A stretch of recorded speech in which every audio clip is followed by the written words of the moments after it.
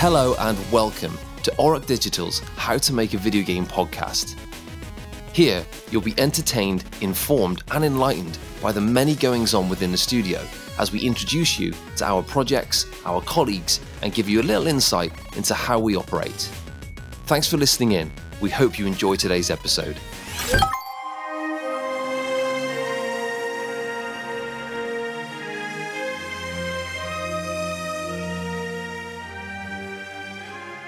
Soundtracks. Jess. Soundtracks. Yes, Matt. I believe you are an expert in this area. Well, I wouldn't say I'm an expert in anything, really. I've produced a number of soundtracks for Auroch Digital Games and a bunch of other things. Am I an expert? No, I don't think so, because music itself is very interpretive. It's about what you take from it. So we're all experts, I guess, because I can't tell you what to feel when we listen to the same thing. It's all about how your brain digests that. But nonetheless, we are talking about soundtracks and audio today in this episode. But firstly, hello, welcome everybody to Season 7 of the Auroch Digital How to Make a Video Game podcast. It feels ruddy good to be back behind the mic, Jess, and it feels ruddy good equally to have you part of the pod. Welcome again. Thank you, Matt. It's lovely to be here. I'm so excited for this episode. You wouldn't believe. I am a big old soundtrack nerd when it comes to any kind of soundtrack, film, TV, video games. But I'm very much excited to have a dig into our back catalogue of music. And it's also good because you have a background in neuroscience. That's right, isn't it? I do, yes. I have a master's in cognitive neuroscience and brain imaging. I love how casually you kind of just, yes, I have a background in this, what of it? But that's, I'm kind of joking about it, but that is super important because it's going to be, one, you're a soundtrack nerd, which is great, and then you have this background too in neuroscience, which is just going to give you a very different perspective and about how you kind of approach music. So there's going to be a great conversation there for us to have. We're going to split this episode into two halves, really. We're going to talk about a lot of the soundtracks that we've produced in the past, focusing mostly on one, that being Mars Horizon, because we're going to feature a few of those pieces from that album. And then we're also going to talk about our, as a studio, our pipeline, how we kind of go about handling audio, and also a little bit about my journey into audio, which I think will help lots of people who are maybe thinking of sending their CVs out and approaching studios about any position that might be available or something. So we're going to touch on that too. Any final words, Jess, before we go to the main chunk? No, I don't want to listen to me. I want to listen to you. In we go. Come on, Matt. So we're talking soundtracks today and audio. And I have to say it's very exciting, Jess, because on the pod previous to you joining, we haven't really ever spoke about this kind of stuff. We featured an entire episode on Ghostbuster stuff, which is my second love, and that got its light in the sun, but not so much soundtrack and the work that we do on audio. So here we are anyway, talking about this sort of stuff. But we're going to talk about some soundtracks, most notably Mars Horizon. Mars Horizon came out just over a year ago now. I can't believe Mars Horizon is over a year old. That's insane to me. I can't believe where that time's gone. But it's amassed a good little following. It's been quite a successful game, and people seem to be enjoying it. So that's really, really cool. Second to that was I was really thrilled to see the soundtrack be embraced quite a bit. And I'm not ashamed in saying that it was a Steam bestseller, which I'm really, really incredibly proud of, on both the bestsellers chart and the trending chart for just over 2 weeks. So I was really pretty darn chuffed with that. Didn't see that coming at all. But we're going to single out some tracks here. The reason I'm going to focus on Mars Horizon a bit is because it sets the bar with where we are currently in terms of soundtracks. Not so much in audio as a collective, because everything we've done up to this point hasn't necessarily been, we don't use any middleware or anything. Well, we haven't done up to this point. I think those days are certainly upon us. They are coming. So it's quite a straightforward implementation in terms of how it operates and everything. It does its job very, very well. And that's all we ever really needed to ask of it, really. It does something quite simply, but does it very effectively. So when you approach a soundtrack, typically you'll have, something in mind as to what you're looking to kind of achieve, what sort of color you're looking to paint it with, influences essentially. And those being, for Mars Horizon, I like to play with expectations. So typically anyone playing a game about mission control and launching missions into space and the challenges that come with all of that and the engineering and everything, they're going to be thinking Apollo 13. They're going to be thinking those kind of movies, the drama of it all. That was not a soundtrack I took influence from, though. I wanted to kind of step aside from that, because Mars Horizon for me is about the people behind the scenes. It's about the mission control people. The many, many men, women that are working behind the scenes, crunching numbers, crunching unbelievable numbers, which my brain just cannot comprehend.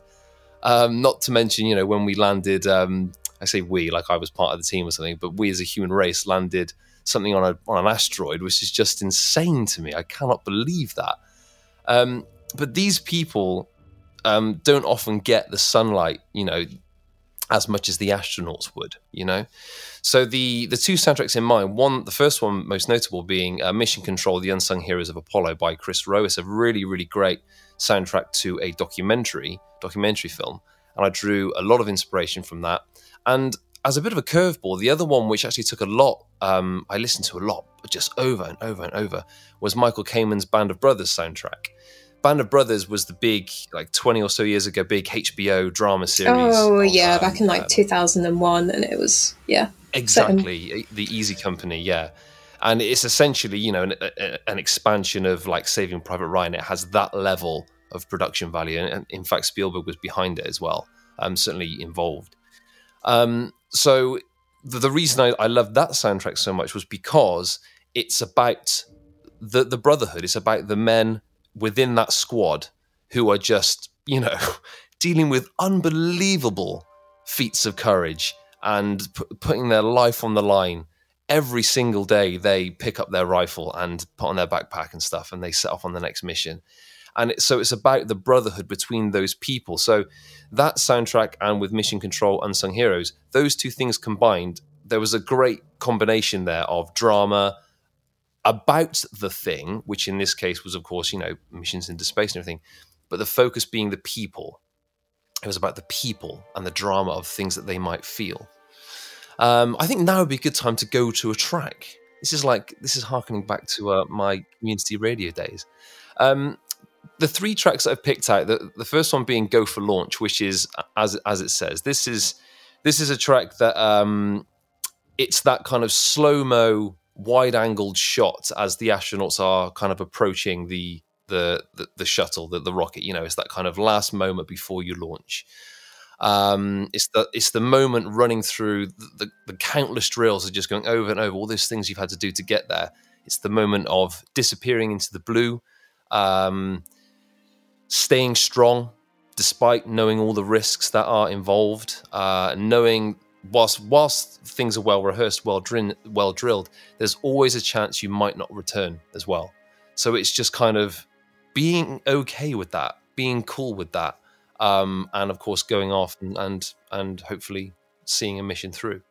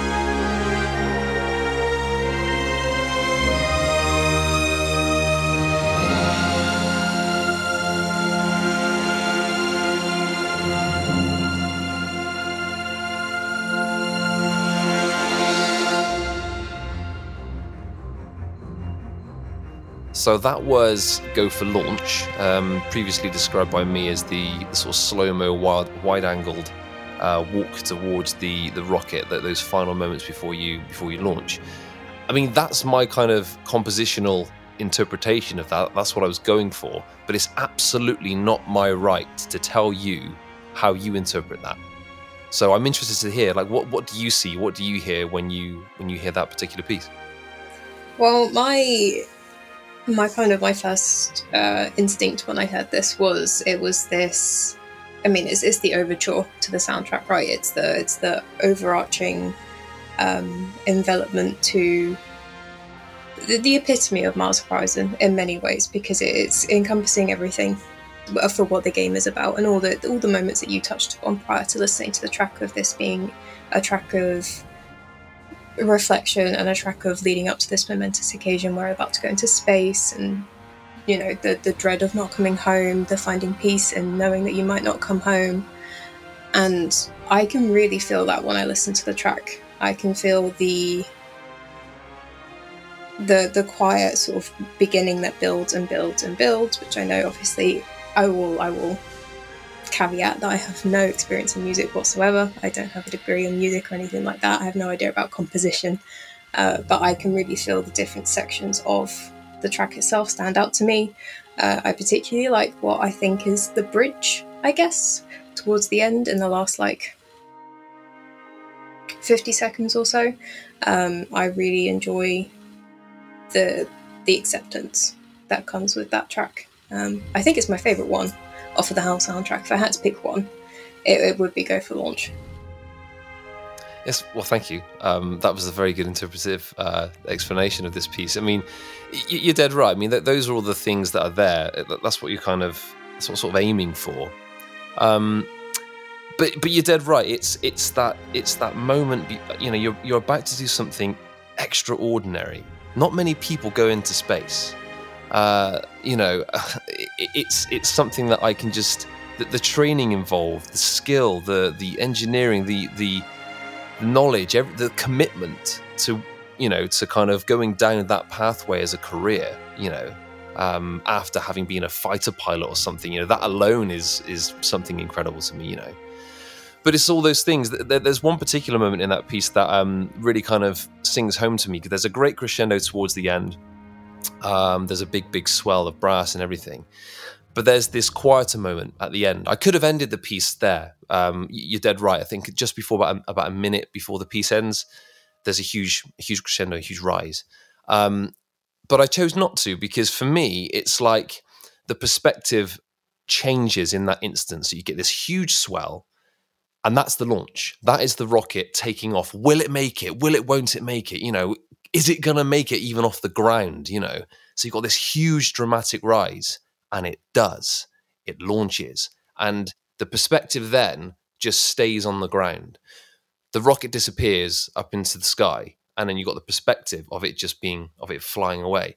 And that perspective is the spouse, the wife, the husband, whoever's on the ground is looking at their loved one going off into space. And you've got this incredibly sweet, this slow legato moment of strings just kind of saying goodbye. But it's not a negative goodbye. It's like, you, sir, are doing something incredible. That's amazing. And I love you. You know, I hope to God I'm going to see you again. Like that's how, if I was that person, if I was saying goodbye to my better half, my wife, and she was an astronaut, that's how I'd be feeling. I'd just be thinking, I'm utterly, utterly humbled and proud to know that person. Look what you're doing. And I hope I see you again. Do you know what I mean? So it's like, it's very difficult to kind of describe it without implementing the drama that comes with being an astronaut and mission control and spaceflight engineering, all the rest of it. But it's a very positive piece, because, you know, through the failed missions, you know, that have happened, and I'm sure will continue to happen, you know, there's a huge amount of learning that takes place from that. And that's notable in this next particular piece, which we'll get to shortly. Before going on with Mars Horizon, and again, Jess, please do stop me if I'm just going on, and because, you know, Duracell battery jaw when talking about music and stuff, I just won't be able to stop myself. I want to allude to the other soundtracks that we've produced as well. There's been a number. Some in particular are very, very good. I think they do their job very, very well. Others, I wish I had another stab at, if I'm being perfectly honest. That's all just part of learning. The next one, which actually came out before Mars Horizon, would have been our soundtrack for Dark Future, Blood Red States. This is a soundtrack that it's got a real special place for me. It's different to Mars Horizon. Mars Horizon is a very personal one. It represents a lot of the stuff I was feeling. It was written in isolation, written in the very first lockdown for the most part. So we were all feeling that isolation, that entrapment, and I poured a lot of that into it. So it's very personal. Dark Future is not that because it's just a flat out, what is it? It's just a dirty action soundtrack with some really great, fun 80s influences in there. When it was produced, Stranger Things was a big deal. So there's a lot of Stranger Things elements in there, like arpeggiated synths and bass lines and stuff. And I loved all that. But it has a special place because of the aesthetic, because of the visual and the game itself, which is not a driving game. Everyone will know what I'm talking about when I talk about that. It's not a racing game, sorry. So I'm proud of it because it is a soundtrack that was produced incredibly quickly. I was still freelance at this point, so I wasn't full-time with Auroch at the time, still freelance. I only had 4 weeks to turn it round, to produce it, to mix it, to implement it. So the turnaround was super, super tight. In retrospect, the mix of the soundtrack took a hit. I would love to go back at some point and do like a remix, not to change it entirely, but just to clean it up. But having said that, because it is a dirty soundtrack, because the aesthetic is exactly that, post-apocalyptic and all the rest of it, it actually kind of added to the dirtiness of it all, the muddiness kind of that. Yeah. Which it does kind of work. And I think maybe I'm just making excuses for a poor mix. I don't know, but I don't think I am, because I think it does kind of work. But what I also love about it is that it feels like a 90s PS1 soundtrack to me, like a Command & Conquer. It really does. It's got that kind of flair to it. And I don't know why. I never intended for that. It feels like a mid-90s soundtrack to me. We unfortunately can't feature any of those tracks in this particular episode, but we will link out to many of the things we're talking about in the show notes. So that soundtrack is available on Spotify. It's there to be listened to and enjoyed. And there's just some really cool kind of flat-out badass tracks in it, which I'm just really, really, really kind of thrilled to have had the chance to put that together. It plays things very straightforward. It doesn't try to overcomplicate things, although we did introduce some vertical layering to the soundtrack. So what that means is as you're driving through the desert and your combat is upon you, it's ahead of you. It begins very ambient. There's next to no kind of intensity. You can almost enjoy the scenery if you really wanted to.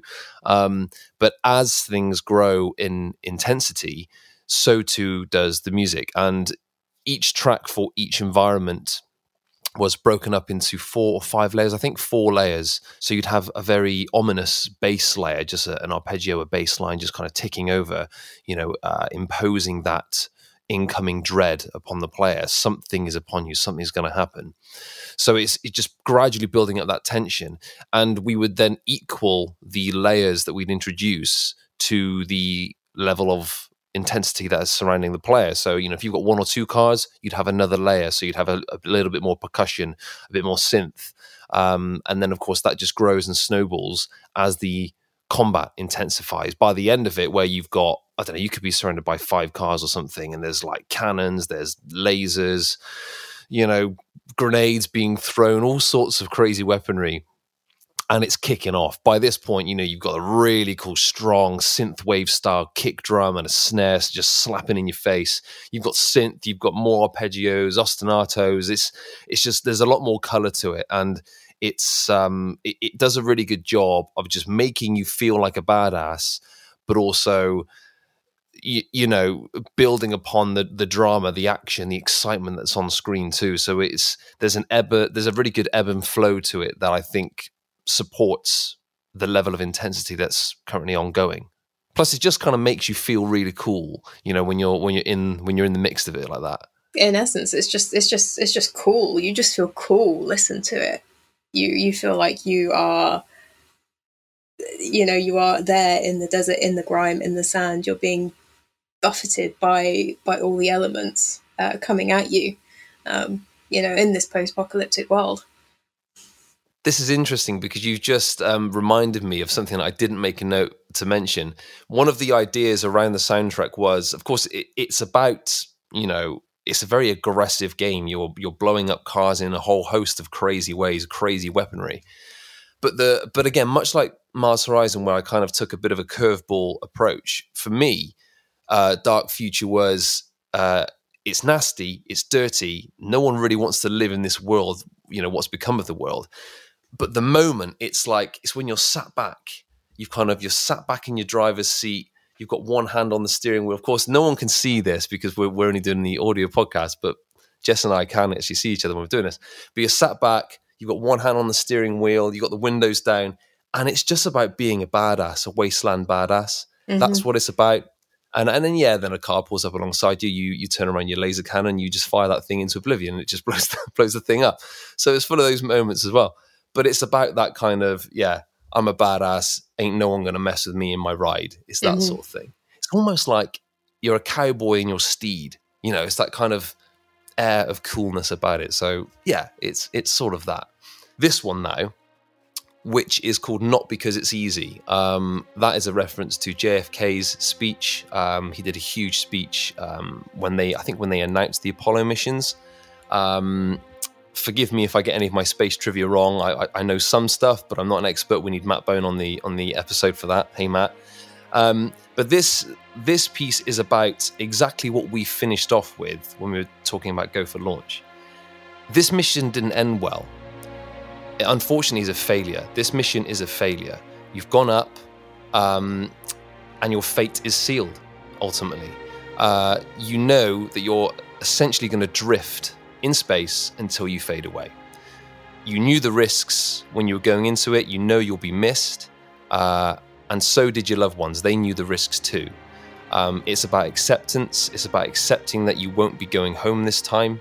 The mission wasn't a complete failure, though. As well, like what we mentioned just now, much will be learned from this unfortunate mission end. But for you did your bit, but you won't be going home. That's what it's about. So it's incredibly sad, really, really sad. But Mars Horizon, in essence, is a very positive soundtrack, and it has that kind of that air of positivity about it, despite the fact of what it's about. So I'm just going to shut up now and we'll go to that one now.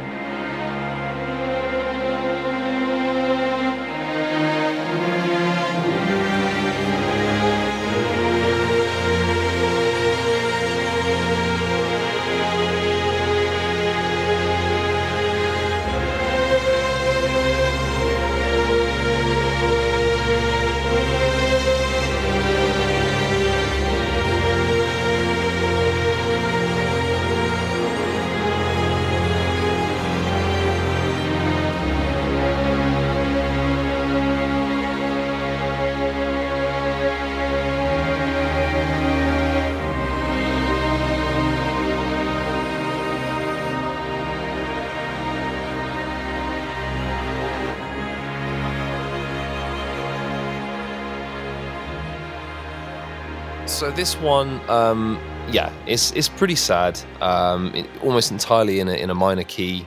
That goes without saying. But I remember playing there's a great moment in the Final Fantasy VII remake when I know you're a Final Fantasy fan, so you might know this moment. And forgive me if I get some of this trivia wrong, not trivia, but some of the stuff wrong. Is it the Sector 7 slum that comes down and just, obliterates everyone in the Sector 7 slums? Yes. It is that, isn't it? Spoilers, by the way, for anyone at home. Yeah, sorry. Well, I mean, the game came out in 97, so it's well old, but those moments do carry on into the remake. But there's a great piece of music in that where it's about, you've got Barrett, the one-armed mercenary. He believes that his daughter Marlene has been crushed. He's never going to see her again. So he's there just hammering on this huge slab of concrete that's just fallen from the sky. And it's just about the moment. It's not about dramatizing all the stuff that's falling. It's an incredibly deep, solemn, very slow-moving piece, but it's about dealing with that acceptance that, oh my God, look what has just happened. I can't believe this. And not because it's easy is much about that. It's very slow-moving. I really worked hard to put together something that felt credible, because this is an entirely digital orchestra, so none of this is performed live. This is all entirely digital, using Spitfire's symphonic orchestral sample pack for that, which is just incredible. So I never, ever, ever, ever would have included a piece like this if I didn't feel as though I could achieve the sound. The sound is really important. If you don't have good string samples to back up a piece like this, it's just going to fall flat almost immediately, because certainly other creatives will see right through it, because it just cheapens the sound. And also, we all know what a movie soundtrack sounds like. We all know what that big AAA sound kind of sounds and feels like. If you're trying to achieve such drama and you don't have that particular tool to back it up, it will just fall really, really short and sound cheap, and you just won't achieve the drama that you're intending. So this piece is all about that. And I managed to... It also does something very nice with the Mars Horizon theme, that kind of triumphant that kind of motif. It flips that on its backside, and it's like it's trying to be positive. It's trying to be triumphant, knowing that I'm drifting off in my capsule forever. But ultimately, the outcome is very, very sad. So naturally, it has that mood around it. But I don't know. Again, I'm explaining, the story behind that. But how did you interpret that, Jess? I think the main element or essence of the track that stood out to me was the sense of loss. It was very, very poignant to me, I think, and it's interesting when you talk about the motif of Mars Horizon being flipped in reverse, because I think for the most part, like you said, most of the tracks are very, very positive, and even this one has elements of being positive as well, because it has kind of revisitations towards more uplifting motifs, even though it's all in like a minor key. But I think in this instance, it's interesting to feel like it's almost like it's reassuring us as the listener, as the experiencer of the game, that it's okay to be sad, it's okay to feel that loss, it's okay that we're not feeling positive in this moment. Almost it's like a reassuring pat on the back, or a comforting hug. It reminded me a lot of, especially at the very beginning, of a song called Reflection, which is off the Hollow Knight soundtrack, composed by Christopher Larkin, which I may or may not badger on about a lot in my spare time, because I really love the composition of that entire soundtrack. But the very beginning of that track as well has those very light string touches, and the whole piece is incredibly moving towards this moment of reflection, this moment of just taking in what's happened, giving yourself space to feel your emotions. And I felt very, very similar when I was listening to this as well. And it was a good track to listen to get that perspective of how everyone who's left behind was feeling. I think when we're listening to this kind of music, I think if we were seeing this as a film, right, this is when we would pan over to the crying families looking off into the stars and, seeing the explosion in space and them sobbing into each other's arms. And then there would just be this overlay of this track over that montage. And that's when we as a viewer would be poured into that moment of reflecting over what just happened. So yeah, I think that's my main takeaway is loss, reflection, and space. I'm flattered, that you described it as like Mars Horizon, the movie, because the entire soundtrack really it's much extended from what actually appears in the game. The game itself only has, I think, 5 or so cues, tracks, and that wasn't enough for me. I was like, this is a soundtrack that I know I can do well. This is like my bread and butter. This is what I need to do. And I took it upon myself to just say, look, when we release the soundtrack, we are not doing a cued soundtrack, just looped cues of what appears in game. It's not gonna tell the full story here. So I took it upon myself, and if I did anything productive during that very first lockdown, it was write this. So I essentially did exactly that. I took the idea of Mars Horizon, the movie, in the style of, Apollo 13. Like, I just took all the pointers from that film and just kind of implemented Mars Horizon into it and thought, right, where are the core cues of this particular movie, Mars Horizon, the movie? That's when you've got Go for Launch, and you've got Vostok 1, and you've got all these other tracks. There's even a great track of the marrying between science and humanity. There's a great piece called Nuptial on the soundtrack, which is about that. It's about the engineering coming together with humanity. Those two things, that marriage for me is an incredible thing. Another soundtrack that we've produced in the past, which actually, in retrospect, became real motivation to do Mars Horizon well. That soundtrack was Achtung Cthulhu Tactics. That came out, I think, 2017. And I had just started playing XCOM 2 at the time, and Achtung Cthulhu is our take on that is a very similar kind of XCOM sort of game, tactical, turn-based strategy game. It's a really, really fun game, really, really good. But the soundtrack for me always, I didn't get it right. If I went back to do it now, it would be very, very different. Not necessarily stylistically. I think I got a lot right in terms of how it sounds, but compositionally and how that works in game doesn't work, unfortunately. It's pretty drab. It's over dramatic. It fights for the same space as the gameplay. And these are all rules that I know now not to break. Back then, I was so desperate to do my Medal of Honor, my Saving Private Ryan soundtrack, but in the setting of the Lovecraft mythos and whatnot. So I was excited to do that, but I made a mistake of putting too much me in there as opposed to what the game needs. And that is something that's entirely different now, that the way we approach audio. It's about what does the game need. It's not about what you want to do. Yes, there will be things that you think are going to work well and you want to stylistically go about something. But there's an element of your ego that you have to leave at the door, because it's not about you. It's about supporting the game. It's about supporting the player. So it's about doing something that feels right and doesn't fight for the space of the things that are going on screen. That's where I think Mars Horizon works really, really well, because it allows for the game to breathe. It doesn't fight for that space. It's a very passive, it lays down a very good bed of music. The mission control segments of the game are good examples of that, where the loops are just very, in terms of mechanics, how they're implemented, very, very standard loops, but they were quite long. They're like 6 minutes long. It's almost unheard of to have a loop that long in a game.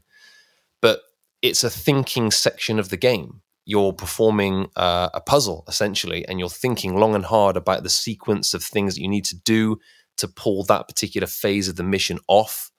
So you need to give the player time to think, because if you're just being hit in the face with just music, it's like, no, that's fighting for the same space.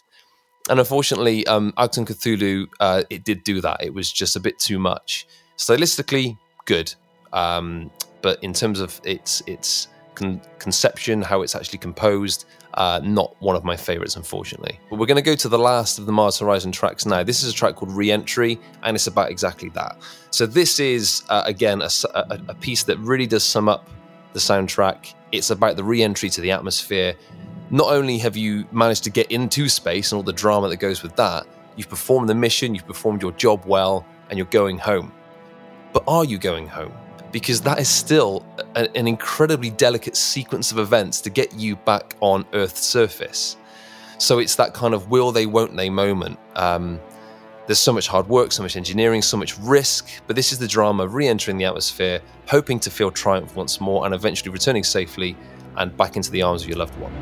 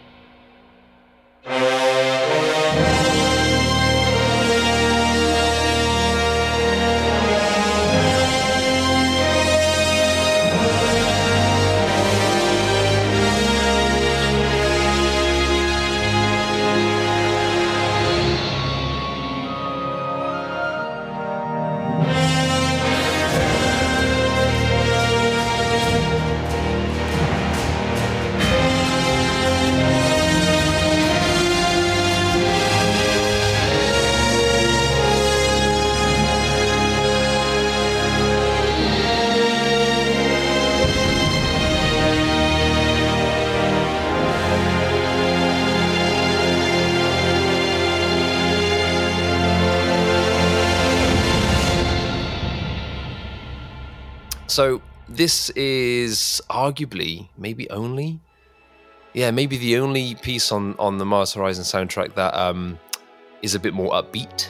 And it needed to be. You're re-entering the Earth's atmosphere, and it's all about the drama of doing that. Will they, won't they make it? Breaking through the actual atmosphere and back into the skyline. It's all about that. But what was your take on that, Jess? My take of it was that it felt to me like a toned down boss fight. It felt like this was the moment, the pinnacle of the battle. It's reached its crescendo in terms of the journey, because you were just about to come home, but there's just that last little bit left to do before you're then home safe and in your loved one's arms. You're back at home with your family. So, but it didn't feel oppressive. It didn't feel overwhelming. But you're right in that it has that more upbeat feeling to it. It has that intensity to it, and that speed and that tempo. And I think when the percussion comes in as well, it kind of brings it back into the realm of space agency. It brings it into a realm of celebration, because I think when the percussion comes in, it's like calling you to attention. It's like saying, "Oi, right, listen to us now. We have something to say," and it's like that moment of congratulations, like you've done it, or you're doing it, and then when the track lilts off at the end, and it goes off gently with piano playing it out. I like that as well. I like that as a closure. It feels like that moment of closure. Essentially, the soundtrack kind of flows in a sequence as if you were going to space and then back home from space. So it just kind of follows that trajectory that you would imagine it to be. But that's really cool for you to say, because yeah, the intensity was the main thing. It's quite a slow-ish intensity, but it's there. It's far more percussive than any of the other pieces. It feels heavy. It feels weighty, especially, if you're listening back on good speakers or good headphones, it has that low end. I have a sub when I mix, so it's like it has all of that weight to it. But you're also dead right. I was really, really pleased with the coda that was featured at the end of Go for Launch, and I really liked that. And I was thinking, hold on, I can do that again, and it won't feel like rehashing an idea, because we had the perspective change of when you're looking up at your loved one going off into space, but now it's like they've finally triumphantly broken through Earth's atmosphere, and the capsule is now floating back down to the ocean, to Earth's surface. So it's about that. It's about that slow-moving breath. You've made it. Yes, there's still a big old splash in the water to come, but like, you've made it. You've done all the things, and you are gently getting that kind of reprieve, that opportunity to take a breath before being reunited with your loved ones again. So yeah, it was all about that. And the Mars Horizon soundtrack is something that I'll forever look back at and think, yeah, I'm so happy with that. I'm so happy that that I was given the freedom just to kind of do what I felt was needed to be done. Because, like, as you'll know, working in games, there's a huge collaborative effort. There has to be a huge collaborative effort. We all work in teams, and we all have a voice, and there's that collective voice that we all kind of dance to. But in retrospect, thinking back to this one, I wasn't ever really told, it needs to be like this, needs to be like this, or anything. I was just kind of given the freedom just to kind of do it. And if I never ever get that opportunity again, that's fine, because at least I had it on the project where I was really best suited to produce something that I knew I could do and do it half decently. So for me, I can only really talk from my own experience, as we all can. But I can only kind of really explain how I got into game audio, and how it's all kind of transpired for me. From my experience, I was able to build quite a lasting connection with Auric Digital through sharing a similar work ethic and principles. And I'd been following them for a bit, and I'd had already made a connection with Thomas, which I'll get to shortly. So I'd been aware of them, and they were much smaller back in like 2012, 2013 or something, much, much smaller. But I really believed in their projects. I really believed in what Thomas was trying to achieve at that point. I liked the guy, and I was like, this guy's cool. I'm just going to try and keep in touch with this guy. We actually met, though, when one of the very first things I did out of university was I got involved with community radio.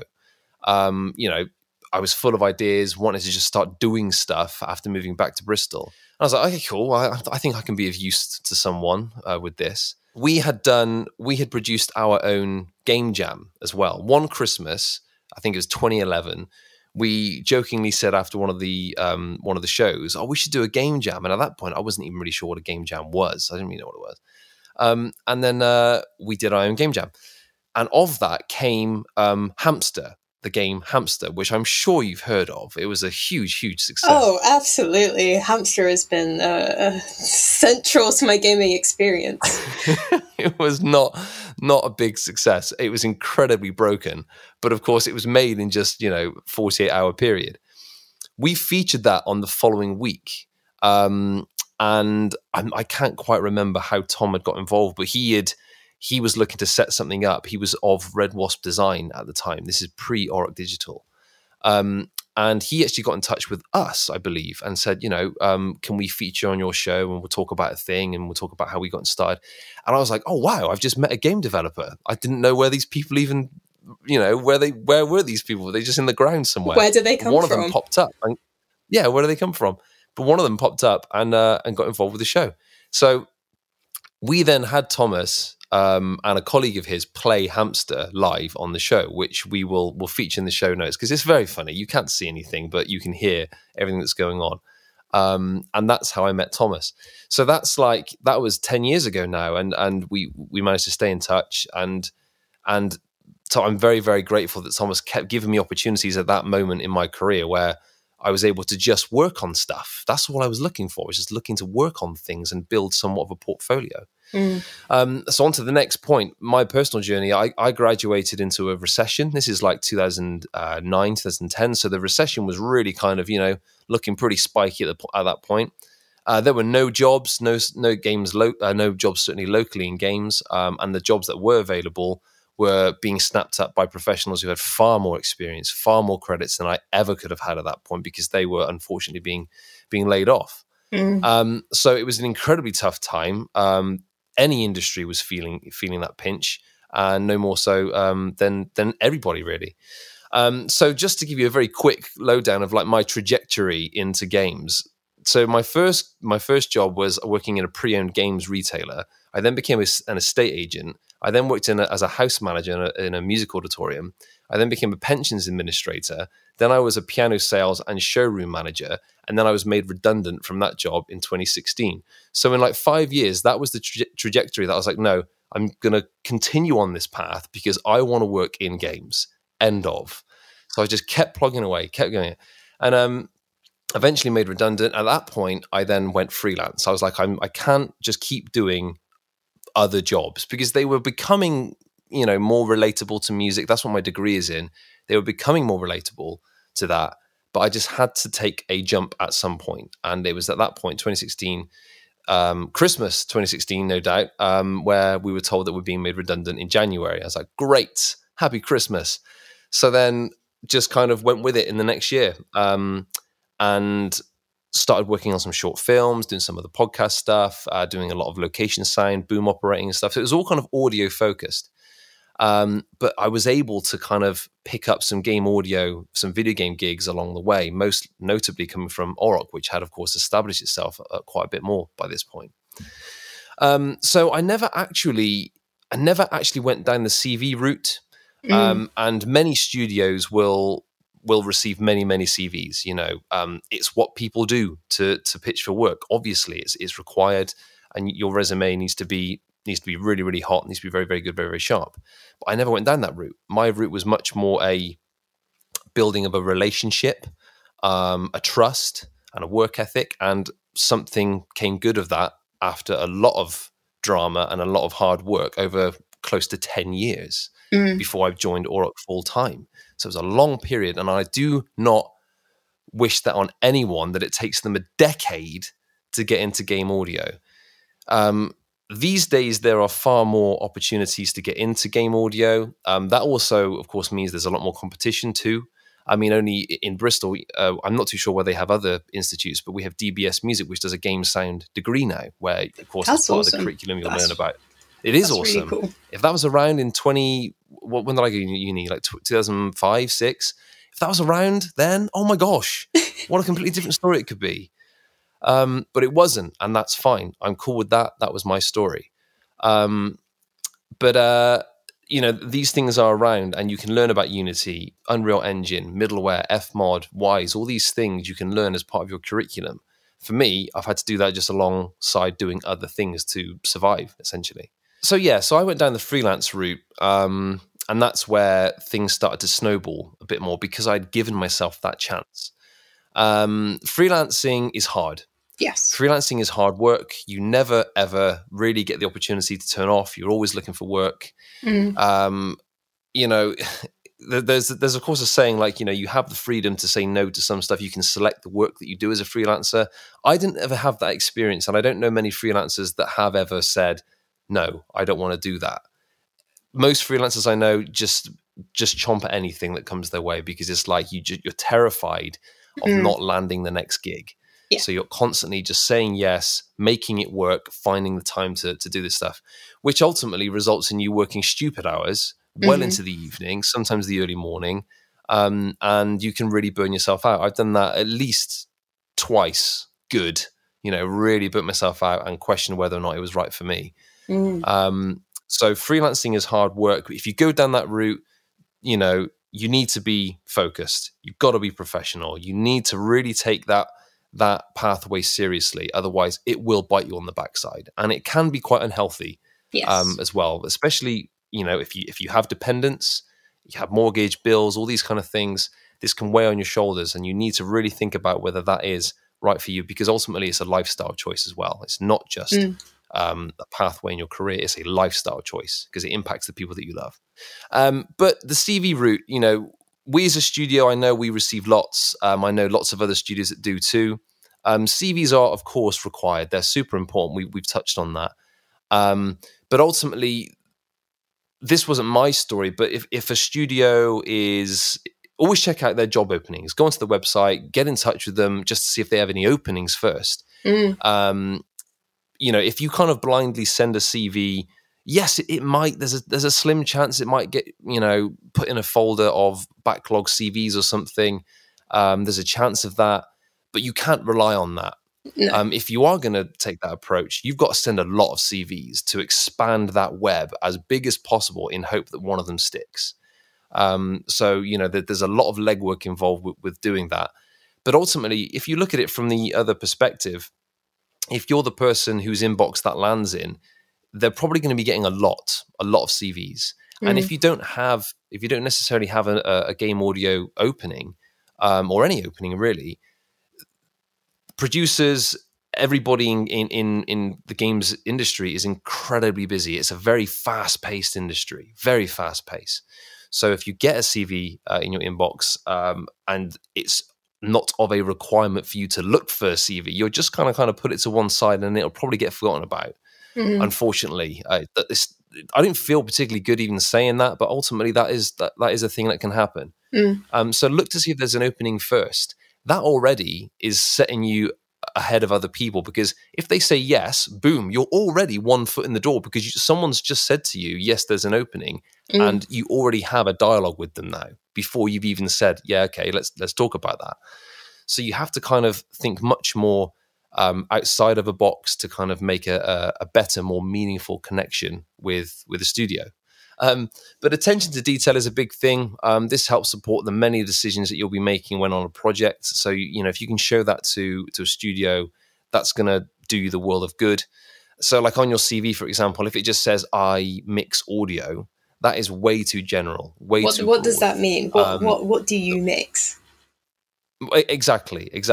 And if you're forcing someone to ask a question of which they're not going to get an immediate answer, they're just going to go to the next one. So you need to be more detailed. You need to say, I used a certain technique on a certain soundtrack or a certain sound asset, why I chose that technique, how it elevated the mix, how it elevated the performance or behavior of that particular asset. So detail doesn't have to be long, but it can be detailed.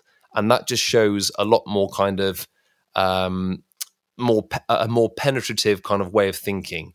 I've got a link here for a great Twitter thread that was posted not too long ago. And we'll again share that in the show notes, because it has so much detail and it has some really handy no-nos of what not to do as well. It's a really, really good thread. Game audio is a more involved department. So if you're only composing, that's awesome. I'm a composer by trade first, but not anymore, because composition is actually one of the things I do the least amount of now. Ultimately, you need to show more value. You need to understand how the entire process works of creating sounds, not just music, but sound design, how that is implemented.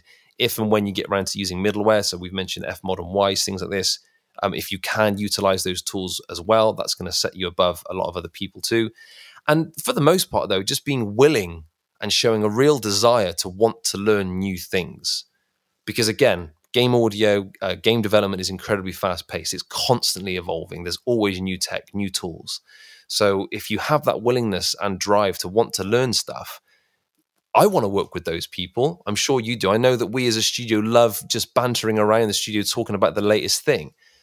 So you're showing a real desire to kind of expand your knowledge base and your skill set. So, you know, those things can be really valuable. Another great resource is a chap called Akash Thakar. He's doing a lot in terms of giving back to the industry right now. He's a very good sound designer, very good composer. I think he worked as part of the development team on Destiny, I want to say. And Hyperlight Drifter, I think, is the name of another game. Really nice dude. He's very active on Instagram. Check him out. We'll link to him in the show notes too. But he's giving a lot in terms of tips, advice, and little tidbits and things like that. Really, really useful. And again, this is just going to add to your ability, if you're looking to break into game audio, it's going to add to your ability to penetrate that force field that it feels like sometimes. You're going to be able to make a connection and have a bit more of a forward-thinking approach if you follow some of that advice. Yeah.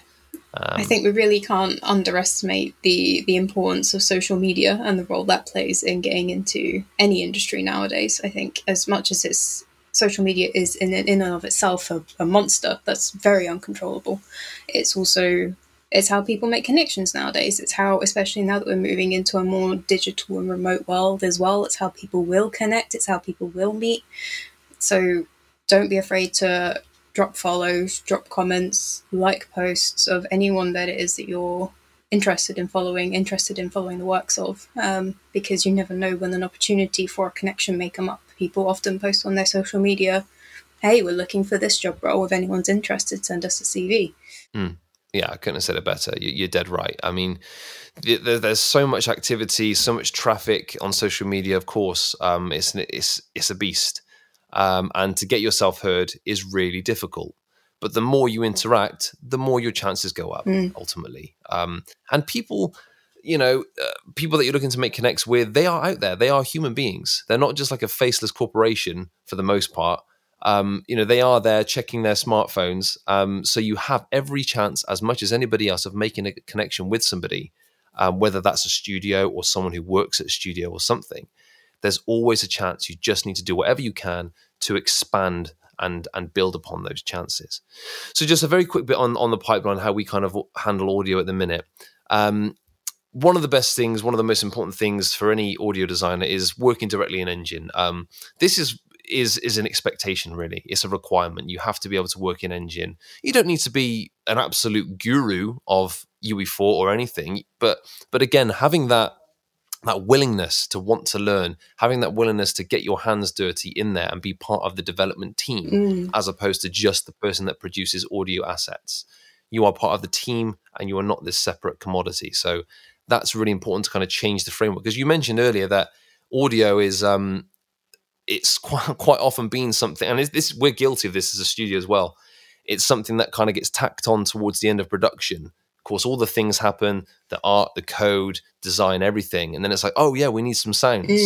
We need some music. How long have we got left in production? I don't know, 5 weeks. All right, okay.